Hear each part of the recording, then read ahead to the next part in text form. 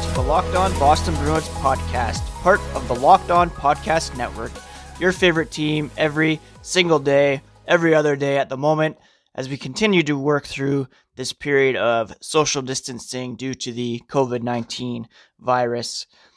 I'm your host, Ian McLaren. This is a daily Boston Bruins podcast where we discuss all things Spoked B, as well as take a look around the NHL. To keep up with the Locked On Boston Bruins podcast, you can follow the show on social media, specifically on Twitter, at @LO_Boston Bruins. You can also email me with feedback at lockedonbostonbruins@gmail.com. Personally, you can find me on Twitter at Ian C. McLaren. That's IANCMCLAREN. The podcast is available wherever you find your podcasts, whether it be Apple, Google, Spotify, Stitcher, Pocket Casts.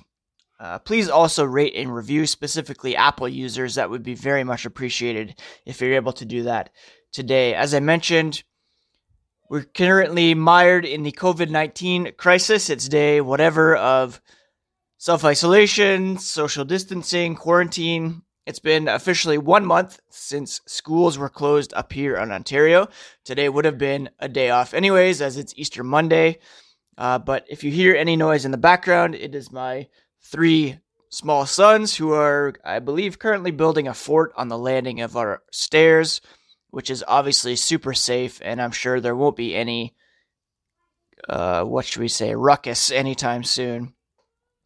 Today on the podcast, we're continuing our look back at some of the great Boston Bruins teams in franchise history. Last week, we took a look at the 2011 Boston Bruins, who, of course, beat the Vancouver Canucks in 7 games to win the Stanley Cup. This week, we're taking it back to 1970, where the Boston Bruins beat the St. Louis Blues in the Stanley Cup final, thanks to the famous Bobby Orr diving overtime goal to win the series, which of course is also featured as a statue outside TD Garden. But first, I wanted to address the death of Colby Cave, a very sad story in hockey over the last week or so. For those of you who have been following Colby Cave's story, he suffered a brain bleed due to a colloid cyst on April 6th, or early in the morning on April 7th. Underwent emergency surgery on the 7th and was put in a medically induced coma at Sunnybrook Hospital here in Toronto. Not here in Toronto, but over in Toronto. And unfortunately, on Saturday, April 11th, he passed away as a result of that brain bleed. A very sad story which has captured the hockey world. So many tributes coming in from all over junior, the NHL ranks. Colby Cave was only 25 years old. He played 67 games at the NHL level. But based on the tributes pouring in, he obviously left quite an impact on all who came into contact with him in the Western Hockey League, the American Hockey League, and at the NHL level. The Boston Bruins let's go back to the beginning of his hockey story. He was originally drafted into the WHL by the Kootenay Ice. He was traded later to the Swift Current Broncos, where he made his mark at the junior level. In his 3rd season with the Broncos, he was named team captain. He averaged almost a point per game, finishing with 70 points in 72 games that season. However, he was not drafted by an NHL club. He went back to the Swift Current Broncos, where he recorded 75 points in 72 games, finished 2nd in scoring on the Broncos that season, and was later signed to a 3-year entry-level contract by the Boston Bruins in 2015. That 2014-15 Swift Current Broncos team was led in scoring by Jake DeBrusk.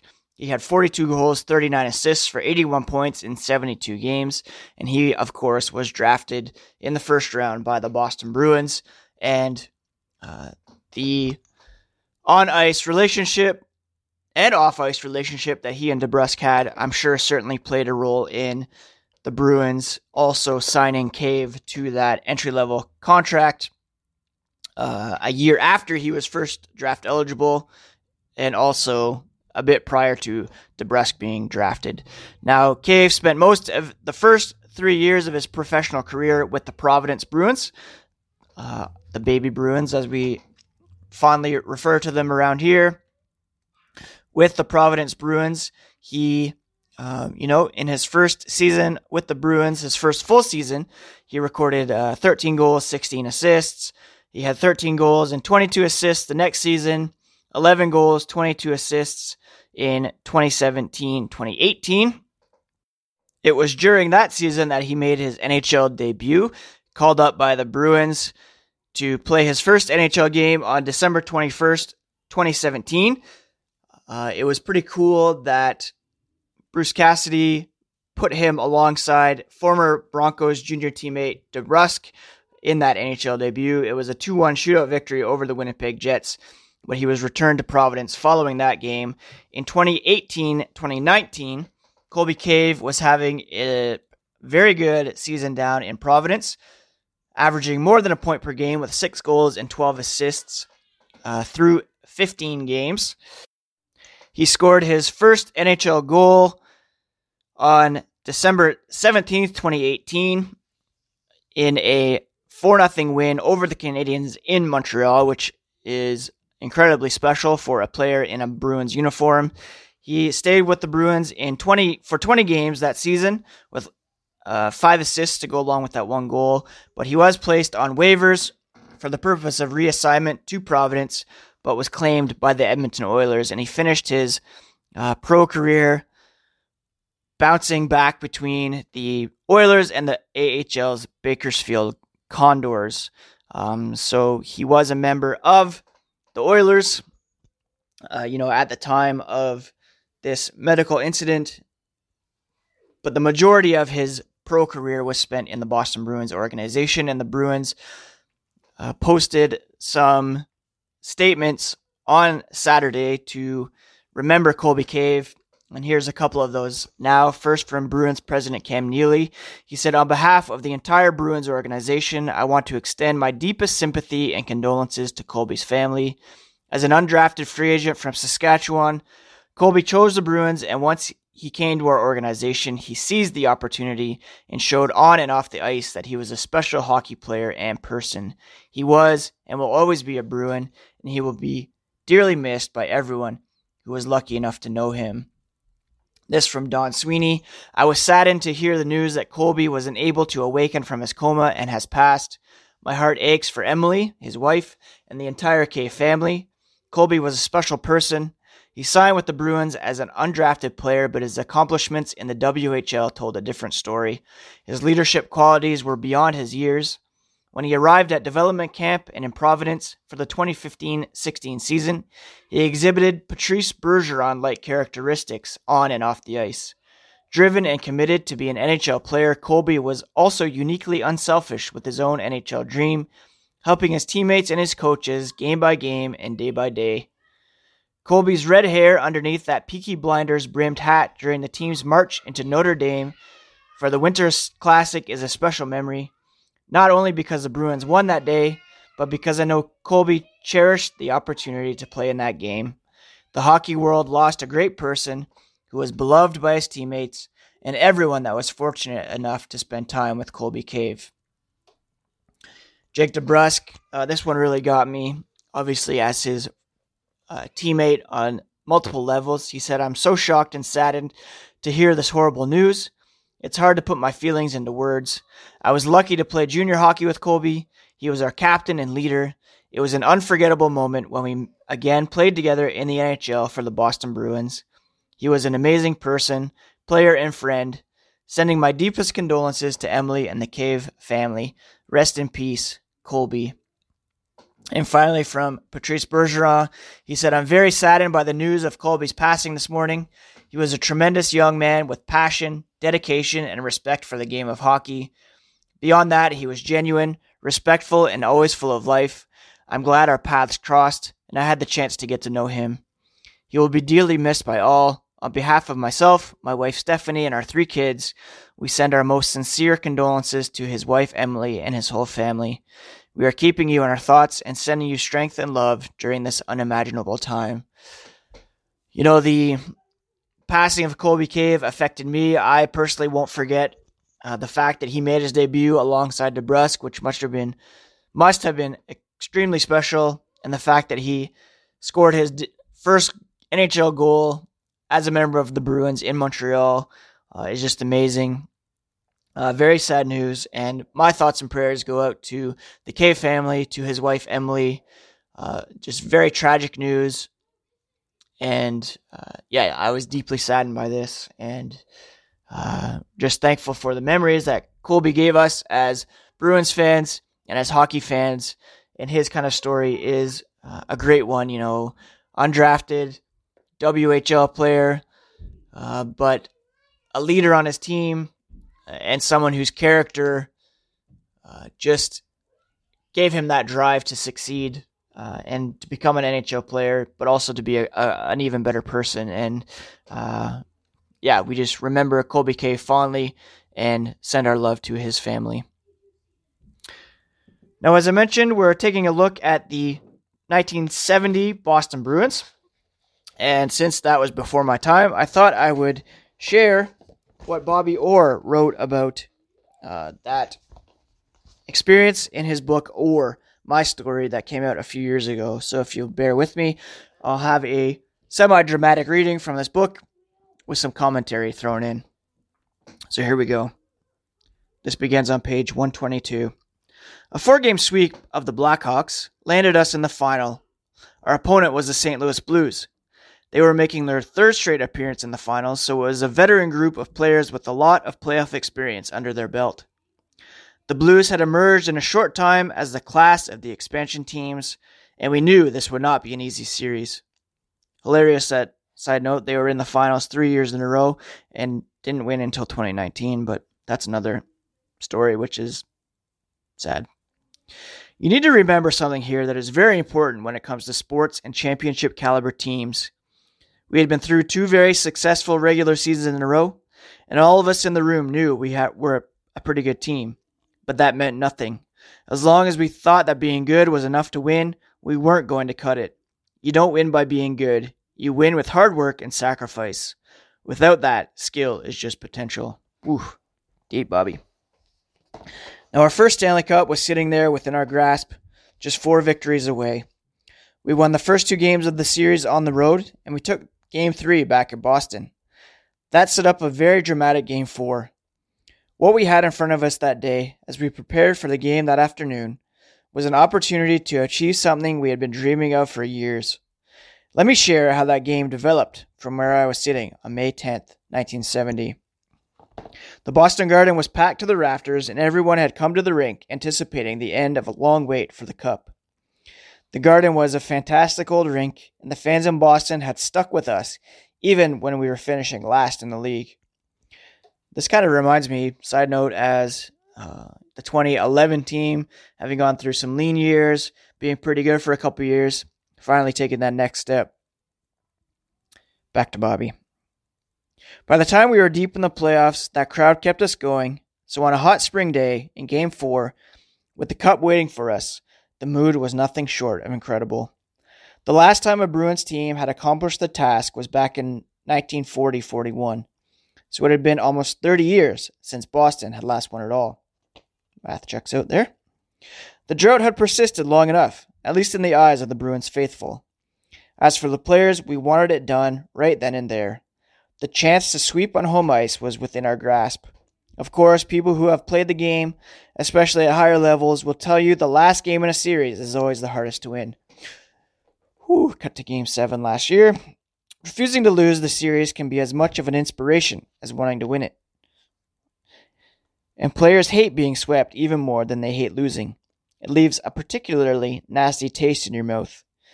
We had experienced that taste just a couple of seasons before, so we understood how it felt. They were a proud team with a great leader in Scotty Bowman, and We all knew that taking the Blues out that night was no foregone conclusion. We felt we were in for the best game of the series. Just as we'd expected, the Blues came out and gave us everything they had. We got on board first with Rick Smith, a defenseman not normally known as a goal scorer, giving us the lead right off the bat. But Red Berenson tied it up with under a minute to go in the first. As the second period began, Gary Sabourin, a Parry Sound native by the way, also home to Bobby Orr, gave them a 2-1 lead fairly quickly. But Espo tied it again as the period was winding down. It stood 2-2 going into the third, and the already incredible tension was mounting. They weren't going to roll over for us. We barely had time to sit down on our bench to start the third, when, 19 seconds in, Larry Keenan gave St. Louis a 3-2 lead and the place suddenly got a little bit quiet. It was fitting that around the 13-minute mark, the old veteran Johnny Busick, the first roomie I'd ever had with the Bruins, scored the goal that tied it up. Rick Smith had an assist on that goal, his second point of the night, and it just goes to show how different players at different times can step up and contribute. It was a seesaw battle to the end, but neither team could finish the job. It was off to overtime, which is the way every kid wants to win the cup. No one needed a speech in the dressing room to get motivated to go back out there. Not much was said. At least I never heard much. I suppose nothing really needed to be said. We all knew what was at stake. The deal now was just to go out, each man do his job, and get this over with. Sudden death. I hadn't scored a goal in the series up to that point. Jeez, Bobby, what's your problem? That fact didn't particularly register with me at the time, because in the grand scheme of things, it just didn't matter. I wasn't there to improve my stats. I was there to help the Bruins win. I couldn't have cared less who scored the final goal, so long as the player was wearing a black and gold uniform. Wow. Teamwork. Harry Sinden decided to start Derek Sanderson's line, consisting of Turk, Wayne Carleton, and Ed Westfall, with Don Awrey and me on defense. Perhaps Harry's decision to go with Sanderson's line and keep the very potent line of Espo, Cashman, and Hodge on the bench might have surprised some people in the stands, or even on the bench. But it made sense to me. Derek and Eddie were both solid two-way players, and that was our best defensive line. I'm sure that Harry just wanted to ensure the Blues wouldn't get one early in the overtime period. He wanted to get that first shift out of the way. He knew there would be nerves. As play began to start the overtime, the puck found its way into the St. Louis end, and our forwards were on it in a hurry.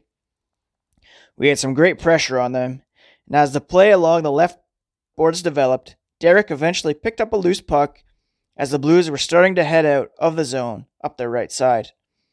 Turk stepped towards the net and let loose a shot that missed the target, going around the boards towards the other corner and heading up in my direction. Remember, even though I was a left-hand shot, I had always played the right point, so I had to stop pucks along the board on the backhand. Very interesting. You see a lot these days of having that left-right combinations. Interesting that Bobby played on the right side as a left-hand shot. Instinctively, he writes, I pinched down. I really can't say why I held the zone, but for whatever reason, I gambled a bit. The St. Louis forward closest to me as the puck came around was number 18, Larry Keenan, who had scored earlier in the game. He got to the puck about the same time I did, and I'm sure Larry had visions of scoring his second of the game as he extended his stick and tried to poke it around me off the boards. If he had been able to sneak it by me, they would have had a 2-on-1 or 3-on-1 in the other direction, and I would have been caught. But I managed to get my stick on the puck, and immediately I slid it towards Derek. By that time, Turk had followed his shot in behind the net and was now standing just below the goal line near the post, a quick pass away. I did what came naturally. Once I chipped the puck in Derek's direction and went hard to the net. Derek fed it back to me immediately. Glenn Hall's legs opened up in the crease, and bingo! The puck was in the back of the net. I'd like to say I checked first and picked my spot on Glenn, but the truth is it was simply a bang-bang give-and-go play. I just tried to get a shot on net. And while I was focused on that, Blues defenseman Noel Picard got a stick on me to slow me down, but he tripped me an instant too late. He brought me down, but not before I'd spent that moment airborne. As soon as I fell back to the ice, Sanderson jumped on me and the celebration began. I was mobbed by my teammates who poured over the boards. Some of the Boston fans were right behind me. Then there I was, following Chief around the ice, with him hoisting the cup over his head.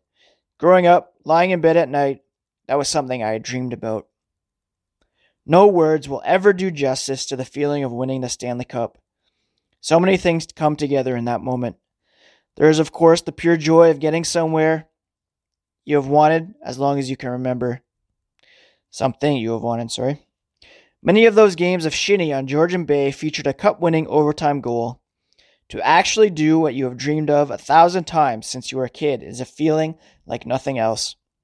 But there's more to it than that. Part of the exhilaration is not just getting what you've wanted your whole life, but getting it after years of hard work and after the gut-wrenching challenge of a playoff run. It wouldn't have felt nearly the same having what we wanted just handed to us. We'd achieved what we wanted with the best hockey players in the world, tough, skilled athletes, trying to stop us at every turn. There wasn't a guy on that team, probably either team, who wasn't banged up after fighting, game after game, for every inch on the ice. When you win, all those bruises and stitches just make the thrill of accomplishment that much more powerful. Still, there was more to the feeling of victory than that. My dad was there at the Garden that night, and my thoughts went to him right away. And it happened to be on Mother's Day. Someone had a huge banner saying, "Happy Mother's Day, Mrs. Orr," behind the net. My thoughts were with her as well. When you win something as big as a Stanley Cup, you can't help but think about all the people who played a part in getting you there. It is a reminder that you really can't take all the credit. Pretty cool that Orr was able to win on Mother's Day. It kind of shows you how the NHL schedule is different, seeing as that is in mid-May, not mid-June. He goes on, but that doesn't make it less thrilling, just the opposite. It makes it all feel right. I have won a few trophies over the years, and I never really liked individual honors, because they seem to miss the point. No one guy can accept the praise for the stats he puts up, because it takes all kinds of unacknowledged help to get there.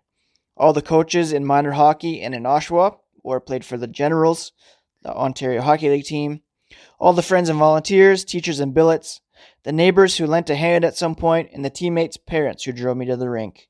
There's really no such thing as an individual accomplishment. A team victory means much, much more. I scored only one goal in that series. There's no way anyone can say I won the series with that goal. I was just helping out at that point. A team gets very close over the course of a few campaigns like that, and I would say the Bruins team was especially close. As an example, I believe we may have been the first team to vote a full share of playoff bonus money to both our trainers. A huge part of the thrill of winning the cup is knowing that the guys you have fought alongside are also winning it. That's pretty amazing of Orr, really, to, arguably the most famous goal in NHL history, the most iconic image, him flying through the air, and he's saying, it wasn't me who won that series, but it was all the team, and even all the way down to the trainers. He finishes by writing, "In a similar way, it's a real joy to win it for the fans. People talk about sports as though it is just entertainment, but it's more than that. Our fans cared about what happened. They had a stake in the outcome of that season in a way no one does when they go to a movie. We knew that the Bruins meant a lot to them, and that meant a lot to us." And that's especially resonant right now as there's no hockey. We're kind of, again, going through this COVID-19 health crisis. We're relying on Netflix, books, movies to get through it. We have no idea when hockey is going to be played again. We don't know what the outcome of the 2019-20 season will be, if there will be one. The Bruins lost last year to the St. Louis Blues in Game 7 of the Stanley Cup Final. They were first place this year, and the fact that, so many of us care so much about this team, about the players, what happens to them on and off the ice. We're reminded of that with the passing of Colby Cave. the Bruins mean a lot to us, and the fact that we may not get closure on the season is a real, heartbreak, to be honest. And thankful that we do have those memories. We have 2011. We do have those recent trips to the Stanley Cup Final. But again, don't know what's going to happen this season. And so we'll spend more time this week taking a look back at this 1970 team. For Wednesday's show, we'll have a special mailbag. So if you have any memories or questions about the 1970 Stanley Cup winning Boston Bruins, please do send me a tweet at Ian C. McLaren at LO_Boston Bruins, or please also email at lockedonbostonbruins@gmail.com. Let's finish off today with some Bruins news and notes. First of all, big congratulations to Jeremy Swayman. The University of Maine Black Bears goaltender was announced as the winner of the Mike Richter Award, given annually to the best goaltender in NCAA Division I men's hockey. The 21-year-old went 18-11-5 for the Black Bears and led the NCAA in saves, 1,099, with a .939 save percentage, which ranked second in the nation. Pretty remarkable save percentage considering the amount of pucks that he faced. The Alaska native made 30 saves in more in 25 games and 5 times stopped at least 40 shots. He was signed to a 3-year entry-level contract by the Bruins back in March and was one of 3 Hobey Baker finalists as the best player in college hockey. The award went to Minnesota Duluth defenseman Scott Perunovich. Speaking of the Bruins, Don Sweeney had a Zoom call on Friday, Good Friday, and just addressed some of the issues related to COVID-19 and resumption of play at some point. He said, logistically, the league and the players are going to work together on this. We have to work together to find, hopefully, a result, some sort of storyline here to resume the season in some fashion. Everybody knows it's going to take an extended training camp to get back up to speed for the health and well-being of the players. We have to be healthy. We have to have standards in place that we can uphold to make sure of the well-being of the players, blah, blah, blah. Who knows if and when hockey will be played, but it's clear that the NHL wants to get some sort of training camp, exhibition games, maybe even some regular season games before just jumping into the playoffs, which, I don't know, seems a bit of a waste of time. Let's just get to the Stanley Cup. Maybe they do need some exhibition games and a training camp, but regular season games at this point are pretty redundant, lame. I don't know what you'd say. He also mentioned the Torrey Krug situation. He said, I dearly hope that Torrey hasn't played his last game this year or going forward for the Bruins. He's been part of any success we've had as an organization, a special player both on and off the ice, and he means a lot to the locker room. In a cap world, we have to try to fit the pieces together. We've had good discussions with Torrey's group, haven't found a landing spot. Every negotiation has its own timeline, and the cap uncertainty certainly plays a part in that at the moment. Speaking of Krug, Matt Larkin of the Hockey News, he listed 5 potential destinations for Torrey Krug, who, of course, is set to become a unrestricted free agent in the offseason, whenever that takes place. His top 5 list will start at number 5. He says the Florida Panthers. I don't see that happening. The Montreal Canadiens, super gross. The Vegas Golden Knights, they always have some money to spend, it seems. Might be a good fit for him. I don't know if he'd be willing to make that move, although they do have a pretty loaded team. Number 2 is the Detroit Red Wings, who I've said all along would be the most logical landing spot. A young team, rebuilding, but Michigan is where he's from, and they have plenty of money and also some decent young talent, which likely will include Alex Lafreniere. And of course, number 1 will be the Boston Bruins.